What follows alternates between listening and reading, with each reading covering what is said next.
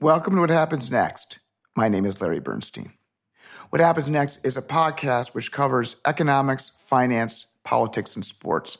And I give each speaker just 6 minutes to make his opening argument.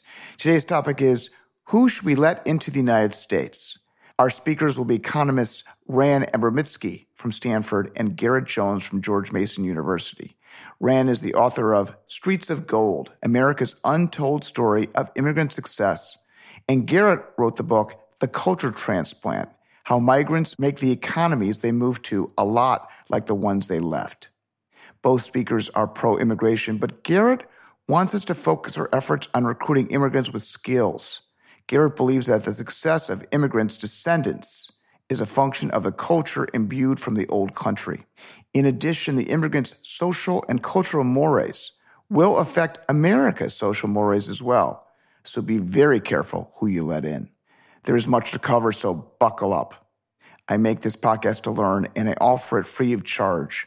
If you enjoyed today's podcast, please subscribe from our website for weekly emails so that you can continue to enjoy this content. Okay, let's begin with Rand's opening 6-minute remarks. So we often hear this nostalgic view that past European immigrants came to the United States with nothing, and then they moved very quickly from rags to riches, in contrast to immigrant groups today that come from very different countries that aren't making it, don't even attempt to assimilate and become Americans. This is where the phrase streets of gold came from. It was this idea that this is a country where you can arrive without anything and make it. But of course, we chose the title of our book, Streets of Gold, for a very different reason. An Italian immigrant in the early 1900s said, I came to America because I heard the streets were paved with gold. But when I arrived, I found out 3 things. The first one was that the streets were not paved with gold. The second is that they were not paved at all. And finally, I was the one expected to pave them. So this immigrant knew that immigrants had to pave the way. In this research that Leah and I have been doing over the last 15 years, we build data on millions of immigrant lives to reassess the common myths about immigration and the American dream over the last 1.5 centuries. Is it true that immigrants today are less successful than past immigrants? Is it true that they are less economically mobile than past immigrants? Is it true that immigrants today are making less effort to become Americans and to integrate culturally into the US? Is it true that immigrant success comes at the expense of the US born and immigrants steal jobs and reduce the wages of the US born? You can think of us like the curious grandchildren searching in the historical records for their grandparents and their great-grandparents and multiply these efforts by millions. We create genealogies of millions of immigrants. We can follow them and their families over time. Once we have this data set, we can ask questions like, is it true that they moved quickly from rags to riches? How are the children doing? Who did they get married with? How did they name their children? Did they live in immigrant neighborhoods? Did they crowd out the US born and so on? What we find is that the American dream for immigrants is just as alive now as it was 100 years ago. Immigration has never been a short story, it's always been a novel. The first part of the novel, immigrants leave poorer countries, and by doing so, they at least double their income. You cannot find any policy that will alleviate global poverty as much as allowing people to move across borders. Then the second chapter, no rags to riches. And if they came in rags, they did not move to riches very quickly. Many of our immigrants who came poor continue to be relatively poor throughout their lives, work in manual jobs, never made it to white-collar occupations. The third part of the novel is the children of immigrants. And they are incredibly successful and incredibly upwardly economically mobile. Consider what happens when we compare the children of immigrants who grew up in poor families. For example, let's think about children growing up to parents in the 25th percentile of the income distribution. Today, that will mean that they grew up in families roughly equivalent to $30,000 per year. Think about it as both parents work for minimum wage jobs. When we do this apple-to-apple comparison and look at the children growing up to equally poor families, what we find is that both today and in the past, the children of immigrants are very economically mobile, more so than the children of US-born parents. This is true for families from nearly every sending country and in every historical period we look at. When immigrants come today, for example, from very poor countries like El Salvador, Laos, it is equally true as it was in the past. The children of poor immigrants are doing just as well as the children of poor Danes and Swedes and Norwegians 100 years ago. When we try to ask the question of what explains the fact that the children of immigrants are doing better than the children of the US-born, and how come they are so economically mobile, well, some of it is that immigrants are motivated, those who make the move, they are risk-taking, entrepreneurial, they instill values in their children, they care more about the education of their children.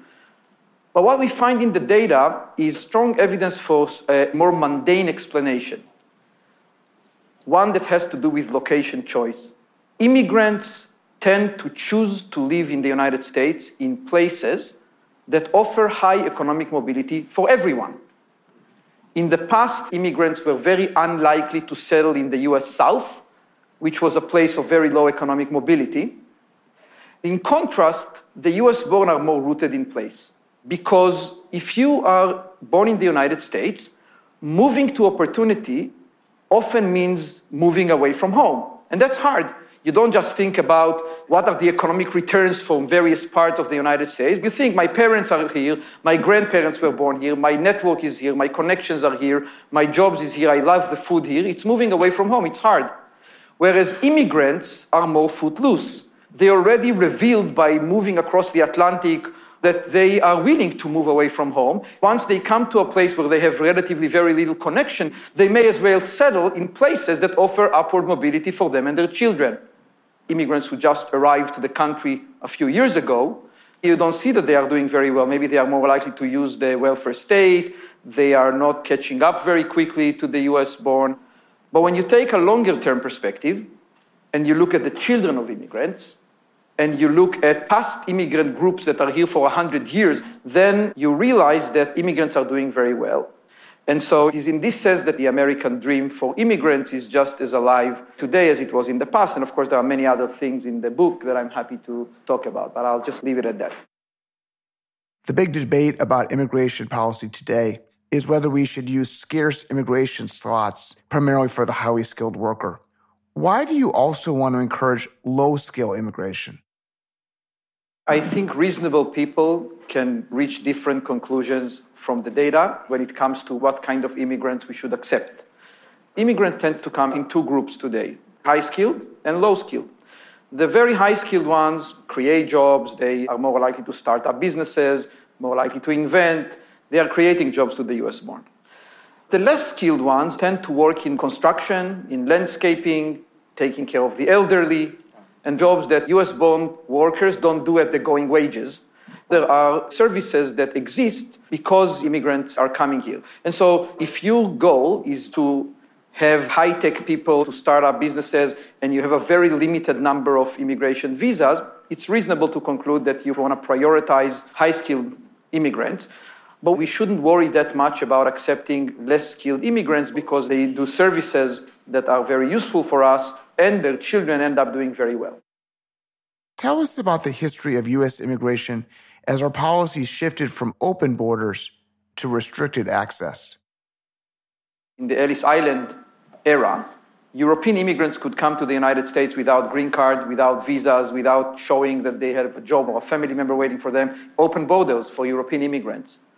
Some countries lost a quarter to a third of the population to the United States during this period. The 1882 Chinese Exclusion Act was the first act in the United States that excluded a certain immigrant group based on their country of origin, and that shaped very much the kind of immigrants who come to the United States, followed by the 1907 gentleman agreement with the Emperor of Japan to stop bringing Japanese immigrants to this country.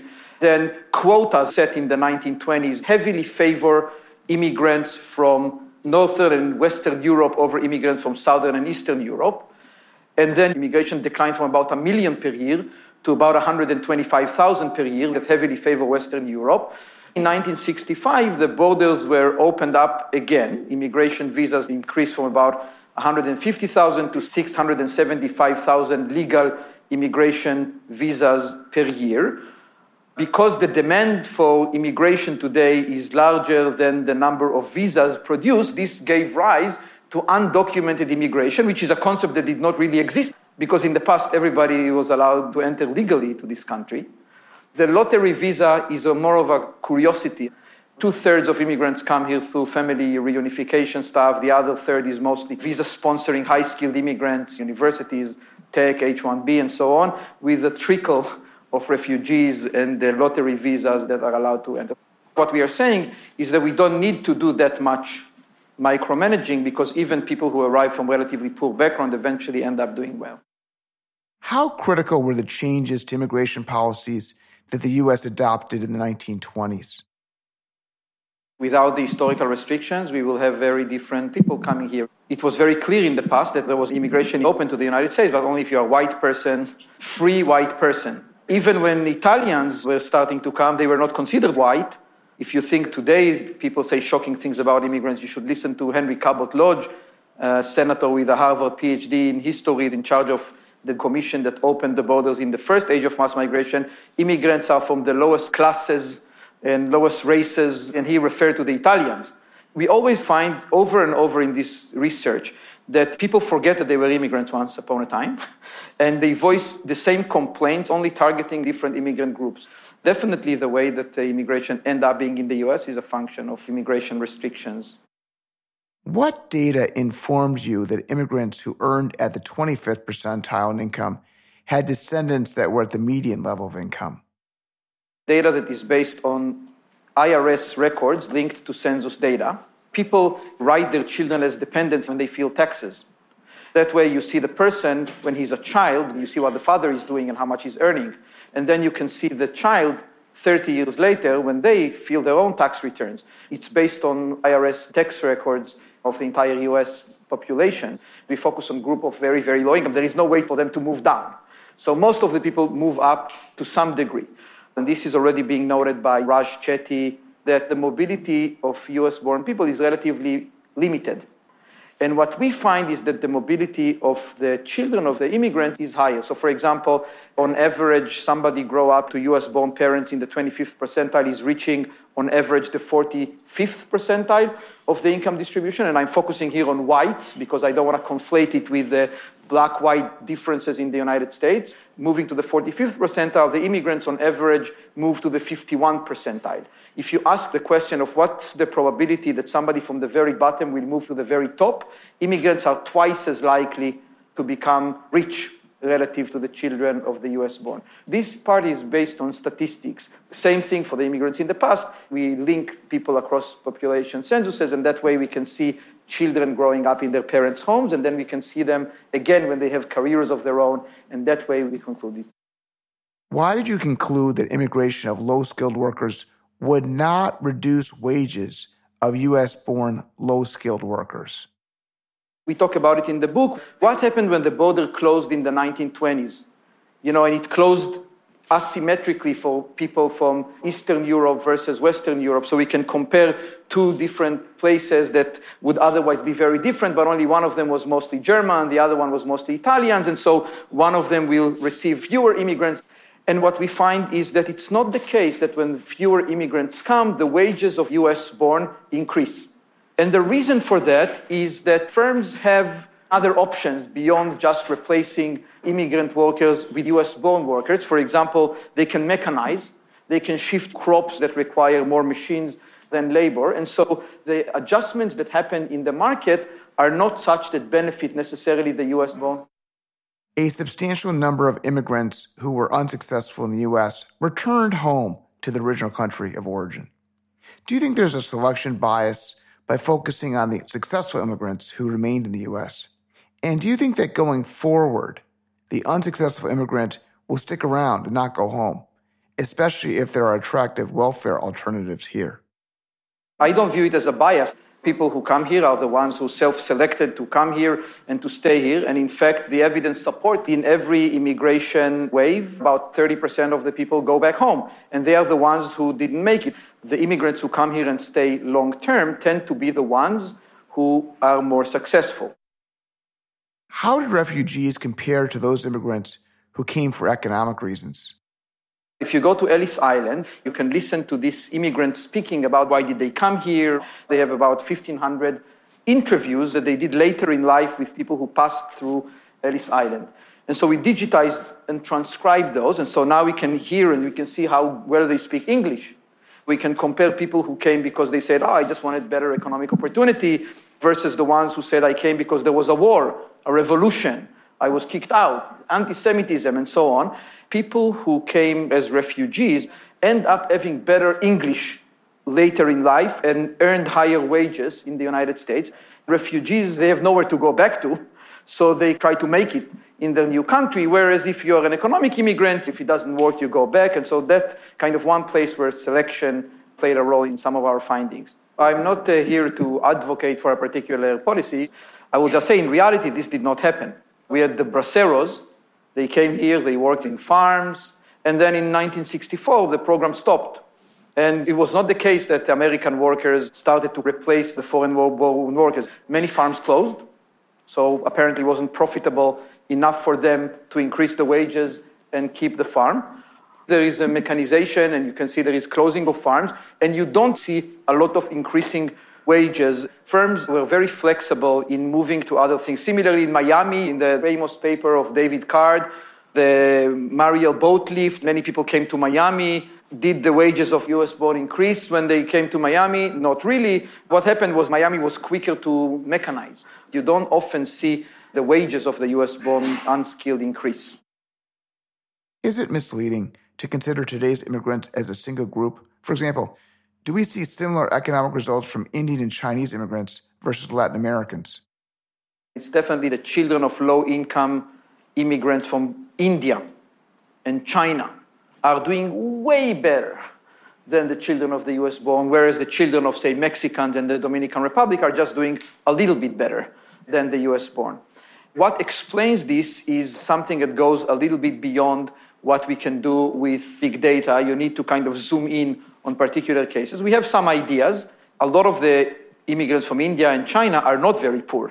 And so if you are a very poor immigrant from China and India, you will likely know somebody from China or India that is not very poor, and that might be helpful for you, whereas a lot of the immigrants from Laos and the Dominican Republic tend to be the poor ones. That could be one thing. The other thing that can explain it has to do with the way the visa works. Only up to 7% of immigration can come from every individual sending country.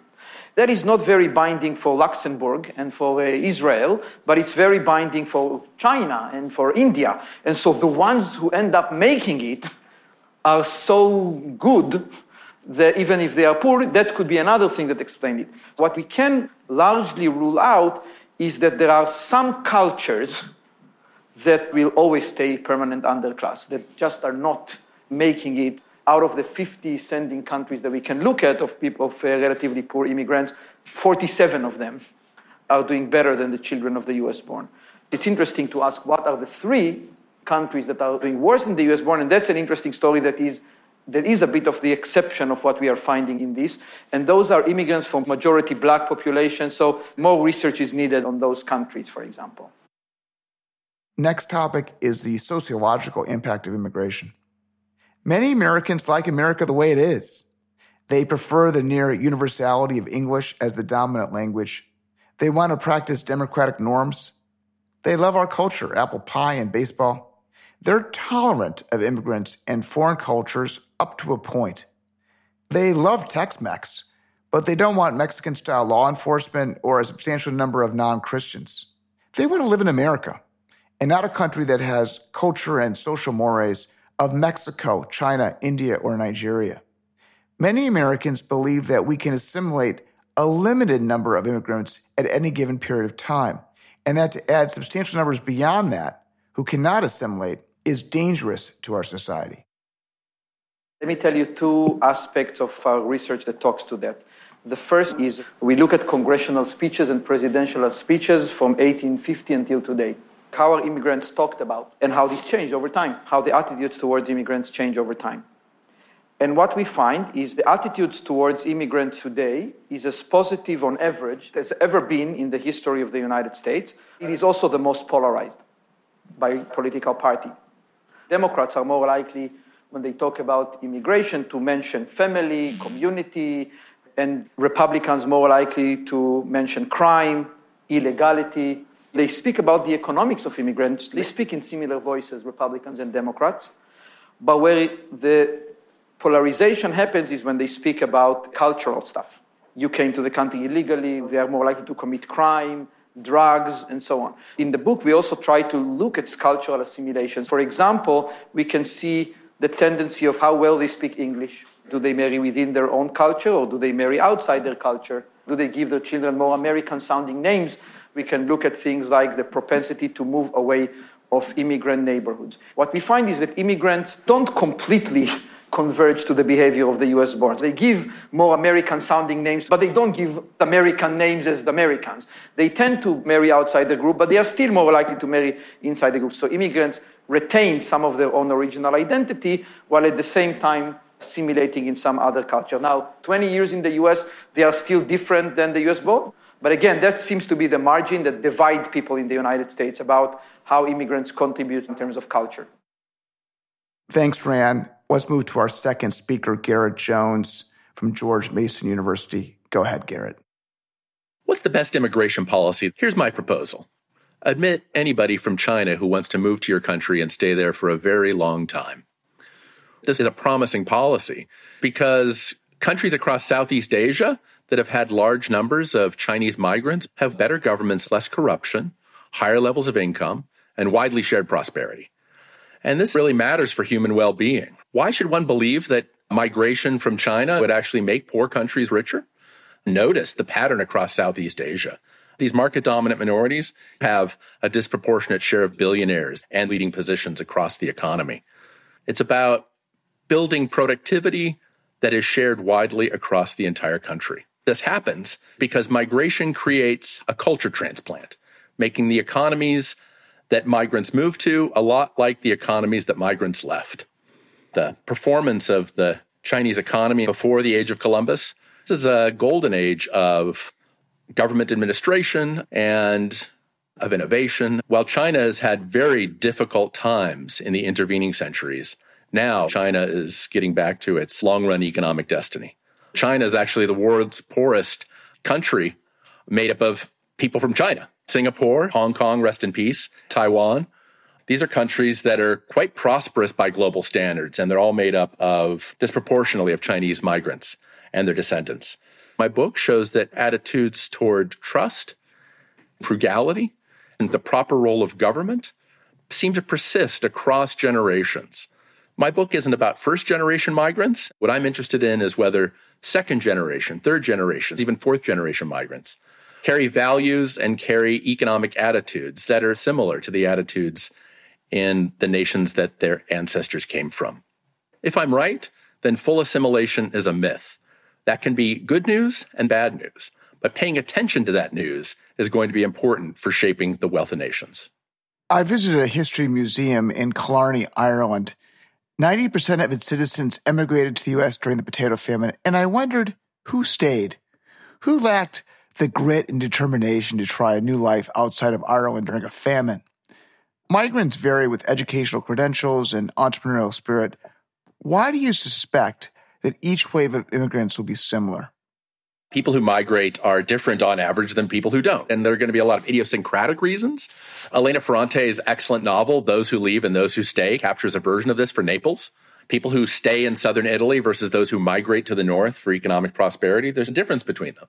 But there are a lot of family ties that hold you back sometimes. There's an interesting study by a young Harvard professor that finds that the Swedes who left Sweden to come to America tended to be economically quite different. The people who left had more unusual names than those who stayed behind. If you have unusual names, that correlates somewhat with openness, being willing to take new risks. Maybe the people who stayed behind were more conformist than those who left. One of the great things that America has going for it is that the migrants who come here chose to make a long and difficult journey. So we definitely have some kind of selection mechanism that probably matters 2, 3, 4 generations as those traits are passed on. And people who go back tend to be the weaker performers. For every migrant coming to the U.S. from Italy, a third went back to Italy. That's selection as well. The University of California, San Diego economist Gregory Clark wrote a book called The Sun Also Rises, and he spoke at my book club. In 1750, the King of Sweden knighted 250 successful people and scientists like Lord Celsius. The descendants of these 250 noblemen are doing much better financially than the average Swede named Anderson nearly 300 years later. Which means, despite the regression to the mean in intelligence, these descendants have other attributes that lead to their continuing success. Clark's work is really great. I've been reading his stuff since the 90s. He documented a new way to find evidence for intergenerational persistence by looking at unusual names and how they're transmitted over time. He was able to start off doing this in England because churches were really careful about keeping records of who was born and who lived in the parish. This record keeping meant it was possible to see not just how economic success is transmitted from one generation to the next, but across multiple generations. We have this meme that's floating around of reversion to the mean, or 3 generations from shirt sleeves to shirt sleeves. If you go up, then your grandchildren are just going to go right back down. And Clark has done a really good job demolishing that simple story because he has data across multiple generations. Clark's multi-generational, even centuries-long evidence shows that people don't revert to the national mean very much. They tend to revert to a mean that's their family heritage, their own lineage's heritage.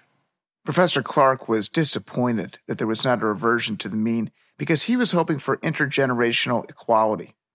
But he found across countries in the U.S., Sweden, the U.K., and even China that success continues across generations.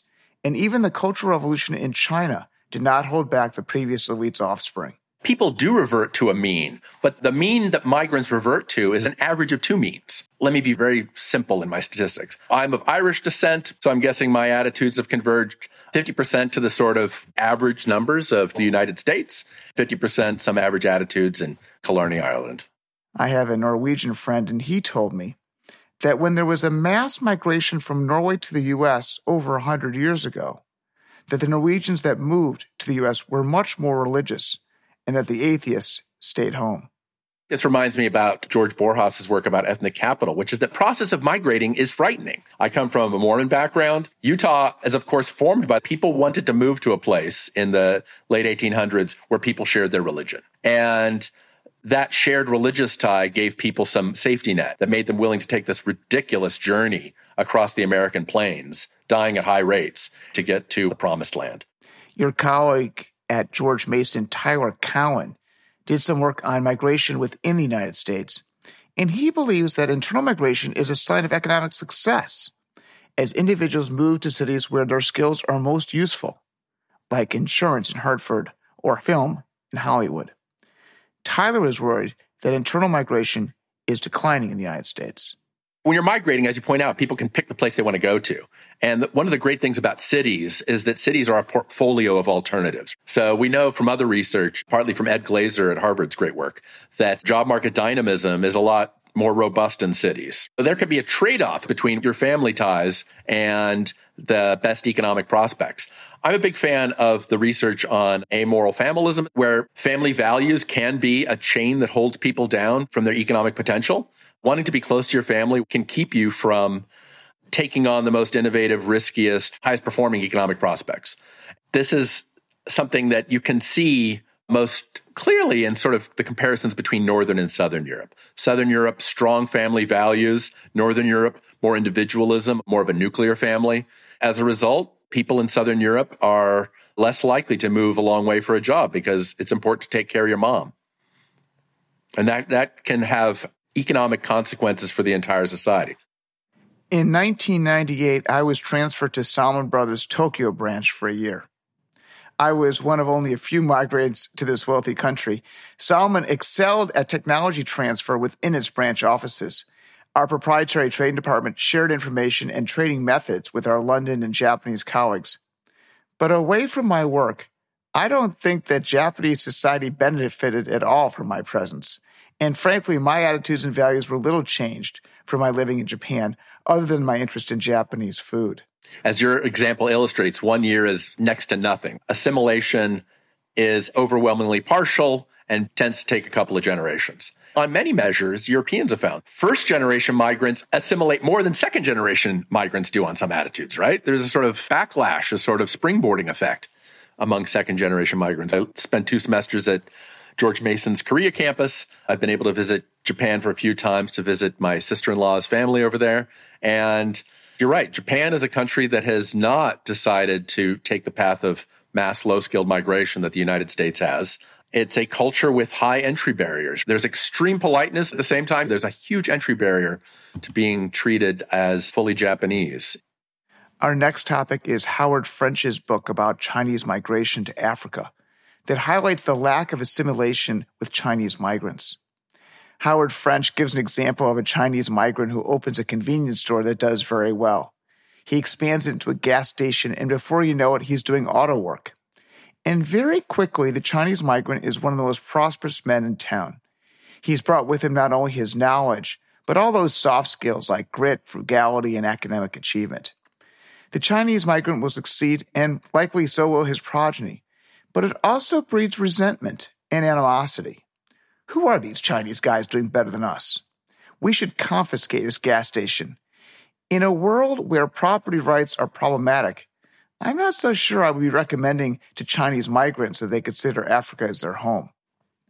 Nobel Prize winner V.S. Naipaul wrote a fabulous book entitled The Bend of the River, and it tells the story of an Indian community that had lived and prospered in Uganda for generations and that is given a week to settle their affairs and then leave the country.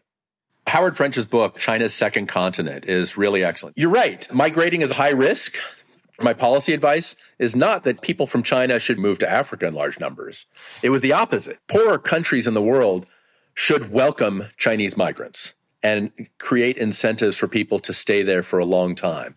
There's a more general lesson that having people move from richer countries with folks with higher levels of education is going to have some positive spillover effect. It's in the interest of poorer countries to find ways to welcome those Chinese migrants, create a hospitable environment for them, because it will yield large benefits for their current residents and for the descendants of their current residents.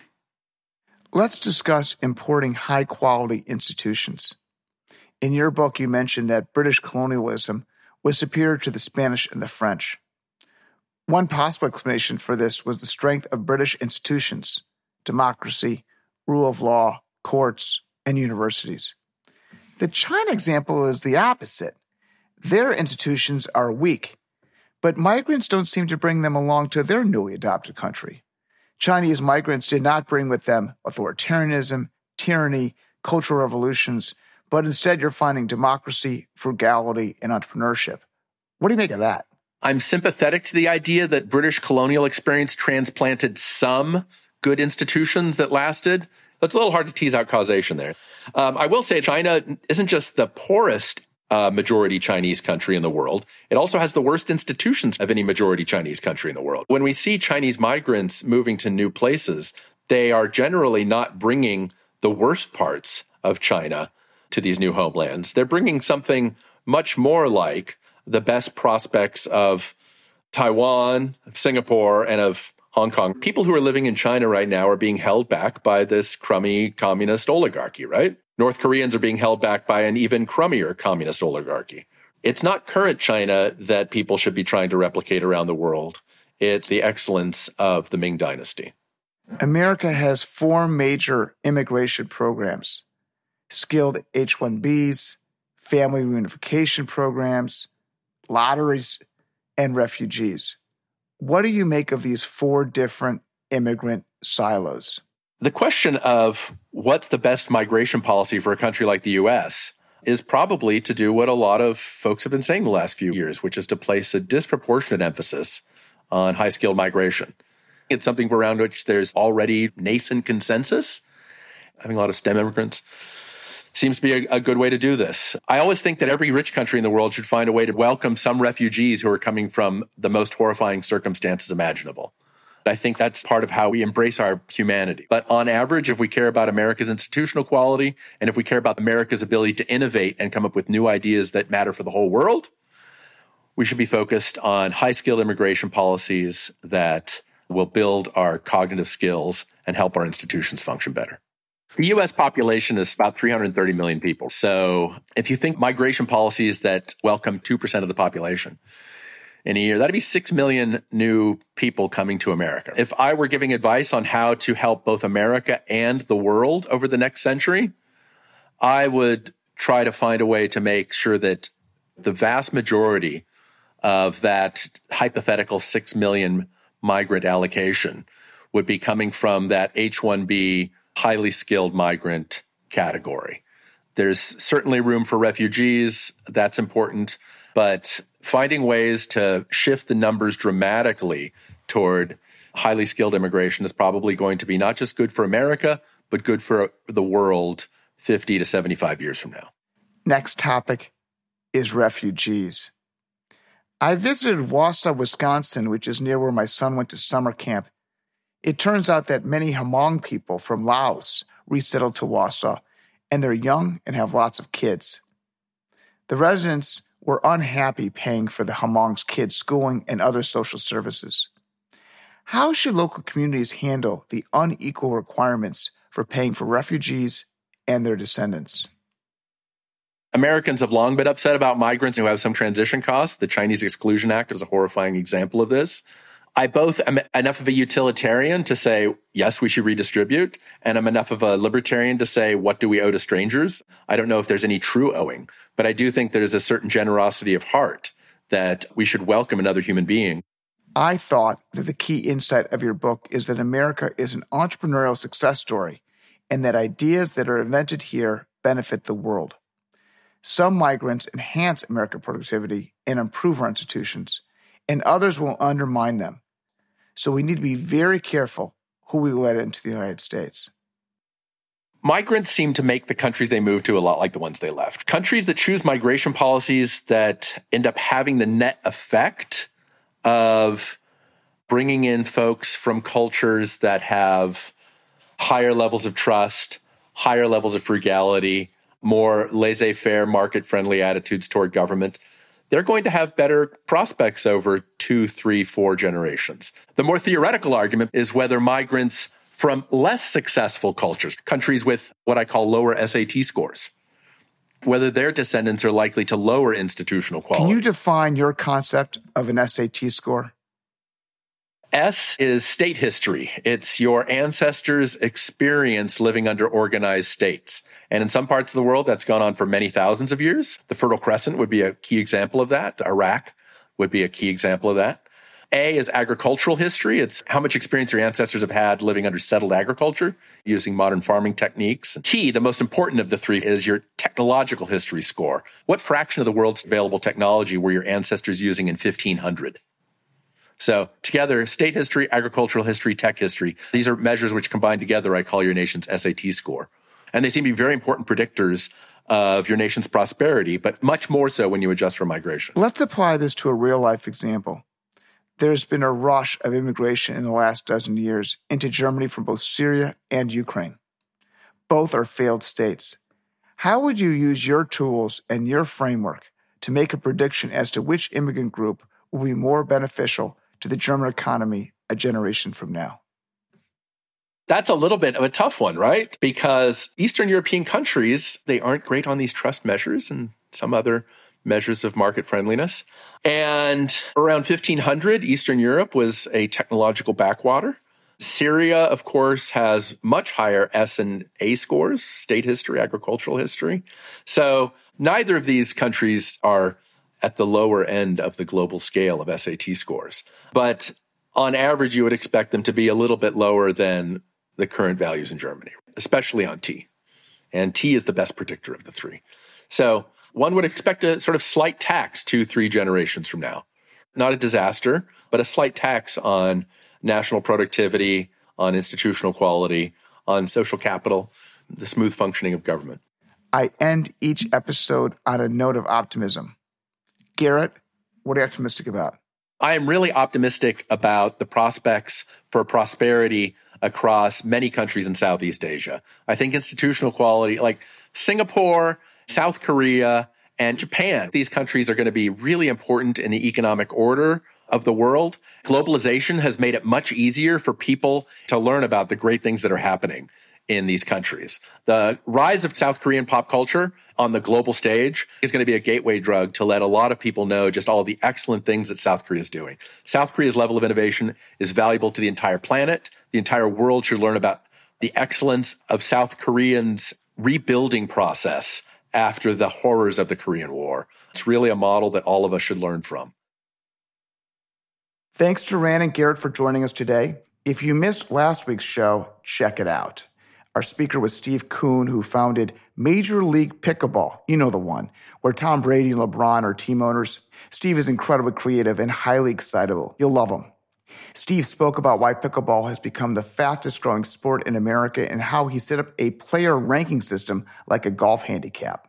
Steve founded a professional pickleball league, and you're going to hear about his marketing strategies to find team owners and how he built excitement for watching the world's best pickleball players.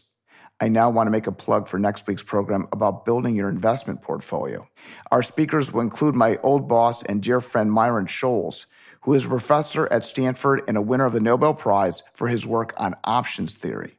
Our second speaker is Victor Agani, who runs Elm Wealth, an investment management business that invests in a portfolio of index funds. Vic uses a dynamic asset allocation model to maximize after-tax compounded returns. The product has very low fees, and Vic charges just 12 basis points. Vic maximizes tax loss harvesting, and he generates a portfolio with optimal diversification. I think this is the future of investing. You can find our previous episodes and transcripts on our website, whathappensnextin6minutes.com. If you enjoyed today's podcast, please subscribe to our weekly emails and follow us on Apple Podcasts or Spotify. I would like to thank our audience for your continued engagement with these important issues. Goodbye.